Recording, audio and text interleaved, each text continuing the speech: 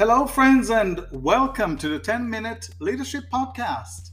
I'm Dr. Oren Hertz. We are in Chapter 71, the Micromanager. You can tell how this episode is going to go. Micromanaging right off the bat is not a good thing. End of episode. I'm kidding.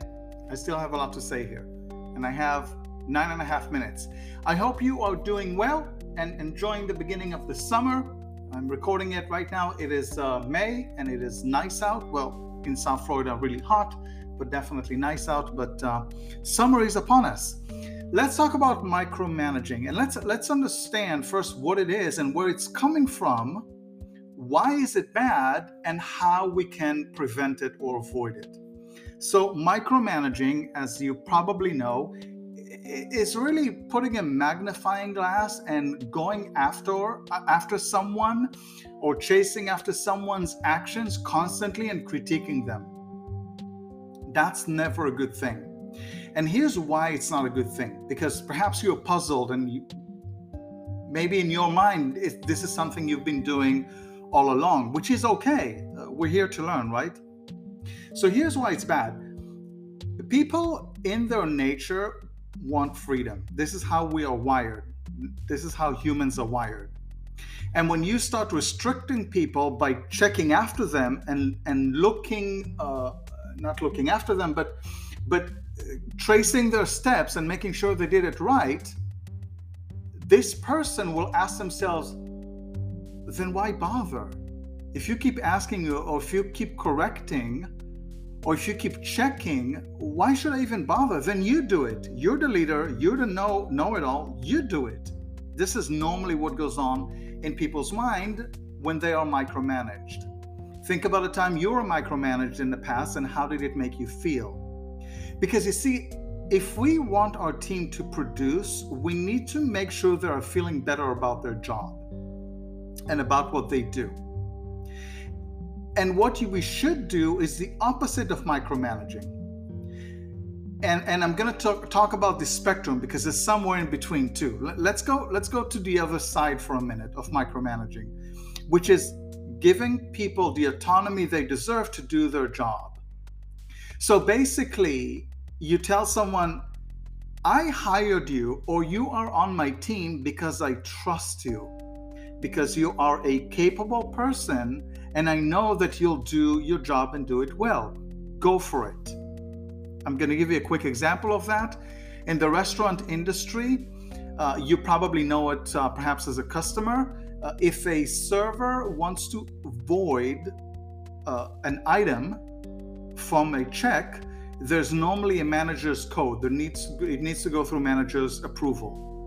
Any food and beverage operation I've ever worked for, the first thing I did is removed that barrier.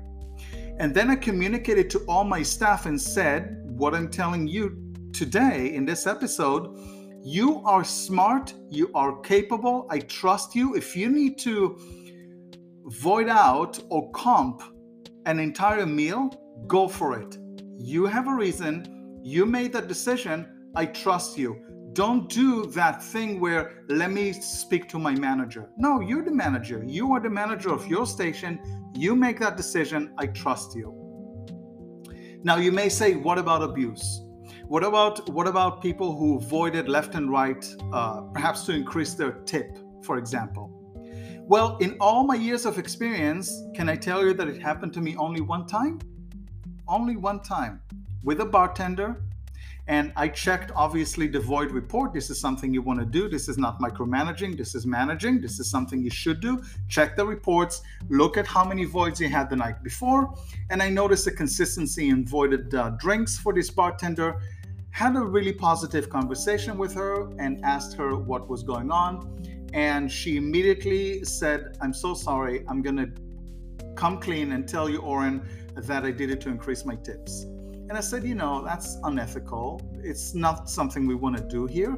Please don't do this again. I didn't feel that there was a need for a write-up. And that was the end of that conversation.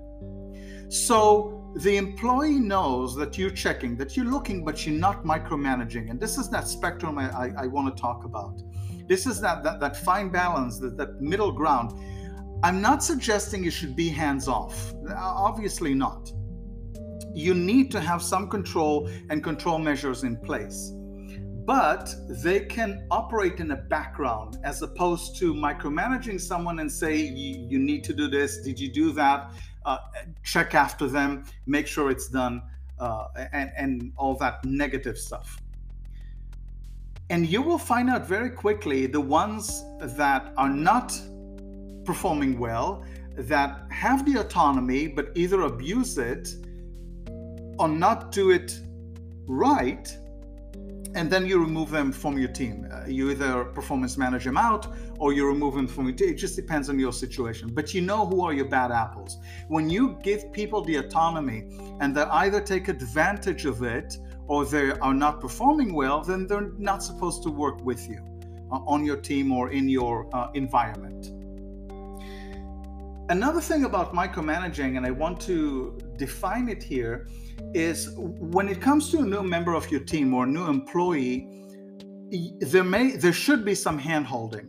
It's perfectly fine. It's perfectly okay. It's part of training. It makes people feel more comfortable as opposed to throwing them at the wolves and say, let's say someone started working at a call center, you sit them in front of a computer and a telephone and you say, do your job. No, there's got to be some hand-holding. That's not micromanaging. That's training. That's helping, assisting someone performing their job well. But at some point, and this is that spectrum I'm talking about, you got to let go. You got to pull back and say, okay, are you comfortable with this? And the employee or the person will say, yes, I am. And then you can pull back. And then you're in the background, just making sure the operation is run smoothly, as opposed to checking literally behind people's back what they're doing. That's never a good thing. And again, I suggest that you look at yourself. It depends on your experience. And if you were ever micromanaged in your life, especially at work, ask yourself, A, how did it make you feel as a person? B, what level of appreciation did you have towards this manager? Another thing I want to mention here is that leaders at a higher leadership level, you should definitely not micromanage, because at the higher or highest level of leadership, you are the visionary. You should not be bogged down with tasks. And I remember a leader I worked for in the past in academia, and he was the top dog of that campus. I'm going to be very vague about it. I will just say it wasn't at FIU where I teach right now. It was at a different institution. And I remember reading an email at awe from that air quotation marks leader about dress code during the summer. And I'm thinking, why are you sending this email? There are so many people reporting to you that are at a manager position that should do that because this is really their job. What you're telling me as a leader is that you are bogged down with tasks and you are micromanaging how people are dressed up, which I understand, of course, uniformity is important, but it should come from the lower level, not from the leader. At the highest level of leadership, this is a great opportunity to remind everyone, your job is to create that vision. You are the visionary. And you are most definitely not the micromanager. And if you are, then you're simply an ineffective leader, just like this person is. Let's just leave it at that. And so, remember, give people the autonomy. Remind them that they're hired for a reason and you trust them and you know that they're gonna do right by you. Remove that manager's restriction or code if you have one. Let them make their own decisions. If there is an opportunity, if you work in an environment where there's need for a manager, let me check with my manager, try to break that down. Let people make their own decisions. And you'd be pleasantly surprised, especially if you hired or selected good people to work for you and with you, how well they will do by you. And furthermore, as a manager or as a leader, it's less of a headache for you. You can now focus on your job as a leader and not trace what other people have done or not done right. I hope this helps.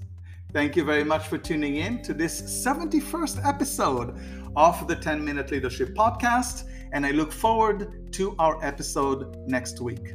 Take care of yourself and take care of each other.